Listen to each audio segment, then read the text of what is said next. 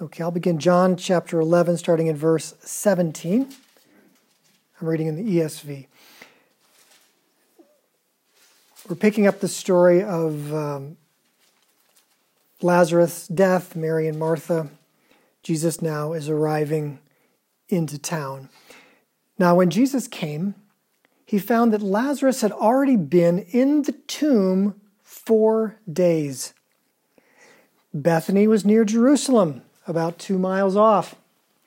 And many of the Jews had come to Mary and Martha to console them concerning their brother. One of the things I'll mention here is that one of the Jewish traditions is for when someone dies, usually it's a 7-day funeral. You may put the person in the grave on the first day, but 7 days they will be mourning. Oftentimes there will be, wailing and mourning. There's a lot of it's a very dramatic time. A death in the Middle East and in many cultures can be very dramatic. That's what we're going to see here. So many of these Jews had come to Mary and Martha to console them concerning their brother. So when Martha heard that Jesus was coming, she went and met him. But Mary remained seated in the house. Martha said to Jesus, "Lord, if you had been here, my brother would not have died. But even now, I know that whatever you ask from God, God will give you." Jesus said to her, "Your brother will rise again." Martha said to him, "I know that he will rise again in the resurrection on the last day." Jesus said to her, "I am the resurrection and the life. Whoever believes in me, though he die, yet shall he live. And everyone who lives and believes in me shall never die." Do you believe this? She said to him, "Yes, Lord, I believe that you are the Christ, the Son of God, who is coming into the world."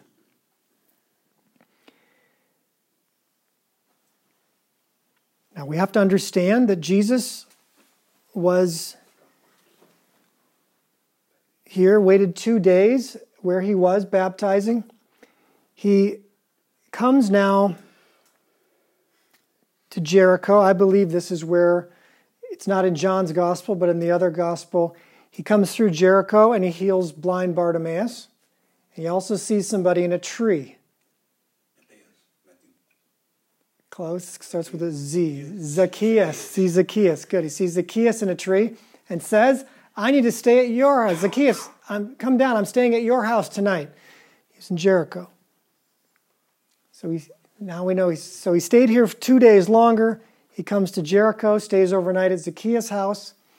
Now he's going to make this trip, as I said, 5% grade, 14 miles uphill. 8 to 9 hour walk he has done. So he's taken him 4 days. 1 day stayed here, and now he's come up. He's just walked 14 miles uphill. It's taken him 8 hours. A little hot, a little sweaty. He doesn't go to their home. Why not? What is in their home right now? What is happening in this home? All the people. All the people, and do they have a lot of faith? No. No. Does Jesus want to go around to people with not a lot of faith right now? No. He just walked 14 miles uphill. He's a man. He's divine, but he's a man. He feels the physical strain on his body. He'd probably like a shower. He arrives. And he doesn't go to their home, but he lets them know he's in town. And Martha comes, and we notice Mary doesn't. And that's why I want to point out, we see Mary as this incredibly righteous woman, that she's sitting at his feet. But in this case, she's not acting in a very righteous way. Jesus shows up. Mary does not. Martha does. Martha now has the maturity to go and see Jesus. She wants to give him a little piece of her mind. Why? Because it's very disappointing. He said her brother wasn't going to die, and guess what? He's been dead for 4 days. I mean, I want you to put yourself in this situation. He's been dead for 4 days. Not only has she been thinking about this, like, the people are even saying, well, Jesus, opened the eyes of the blind. Couldn't he heal Lazarus? Why didn't he heal Lazarus? Why didn't he heal Lazarus? Where's Jesus? He's your friend. He's Lazarus' friend. We know he loves Lazarus. Where is he? How come he's not here? Why isn't he here? Right? All this doubt and unbelief is being dredged up. And how do people, when people lose something valuable, they love to blame people. They love to figure out whose fault it was and focus on the person whose fault it was, who could have made it better, but he didn't. And it causes anger, and we see some anger here, and the anger is very real. Now, the beautiful thing is Jesus doesn't get angry with her and says, well, what did I tell you? This is for the glory of God. Remember, I told you it's for the glory of God. He doesn't say that. He says, your brother's going to rise again. Martha gives him some lip service about, yeah, we're all going to rise again, right? It's not a big deal, Jesus. He said, no, I am the resurrection. I am the resurrection. Because right now, to Martha, Jesus doesn't look like the resurrection. He doesn't look like he has any power at all. He's a 33-year-old who's just walked 14 miles up the hill. He's late, 4 days late. He doesn't look like he has any power whatsoever. And this has been fueled in their home for the last 4 days. In fact, since he's died, there's been nothing but unbelief. Nothing but, where is he? Why didn't he come? Disappointment. Disappointment after disappointment. She said to him, yes, Lord, I believe that you are the Christ, the Son of God, who is coming into the world. Basically, I believe that you're, I'm believing now that you're the Messiah. I mean, he has to correct her, and she corrects. She's saying, okay, I get it. You're the Messiah. You're the anointed one. I believe. Now, when he asks her to roll the stone away, she's going to not believe again. But so it is with our faith. So it is with Jesus, who doesn't always give us what we want when we want it. Maybe when we first come to Christ or we first pray, we happen to get whatever we ask for. And then I don't know if you've noticed, but something happens and you pray and you don't necessarily get what you asked for. Why is that? What happens to a 2-year-old and you give them everything that they want? Is that good for them?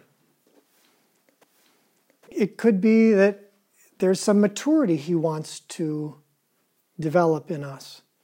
That if he's just a big Santa Claus, and we say, we just ring the bell and he comes and he does what we want, well, then we get to be the God and he's not. What he wants, and what's clear to me from this, that he wants relationship. He wants people to believe even though it doesn't look like it. That's called faith. He wants us to believe and to act as if it's true even though we may not feel it. Martha here doesn't feel it. We're going to discover Mary really doesn't feel it. She's even more angry. But God wants us to believe him. I want to pause right now, and I want us to take another look at our faith and the level of faith that Jesus is talking to Martha about. That in your life so far, God has done some things. There's been a relationship Martha had a relationship with Jesus. I mean, this is an interesting thing. He had eaten in her house. If you eat in somebody's house, that's a very close relationship. So she felt like he was obligated to come when she called him. In my mind, this was like, a new family practice doctor came to town and you had him over for dinner and he went on vacation and you called him to come back, but he said, no, I'm on vacation. And whoever it was that you needed, one of your family members died, and this doctor you had in your house didn't come back. And you thought you had a relationship with him. So she's treating him like he's a young doctor who just arrived in town. He's saying, I'm the resurrection. Is it possible that we need to look again at Jesus? Because maybe the things that he's done so far in our lives, he's done some great things and then some things he hasn't done for us, what we wanted, and we've downgraded him a bit. And Martha has done that, and Jesus corrects her, and she responds. So I want to take a few minutes now, and let's see if Jesus has a correction for us. Let's look at him, let's treat him as if he is special, will help us, even though we don't know when or how.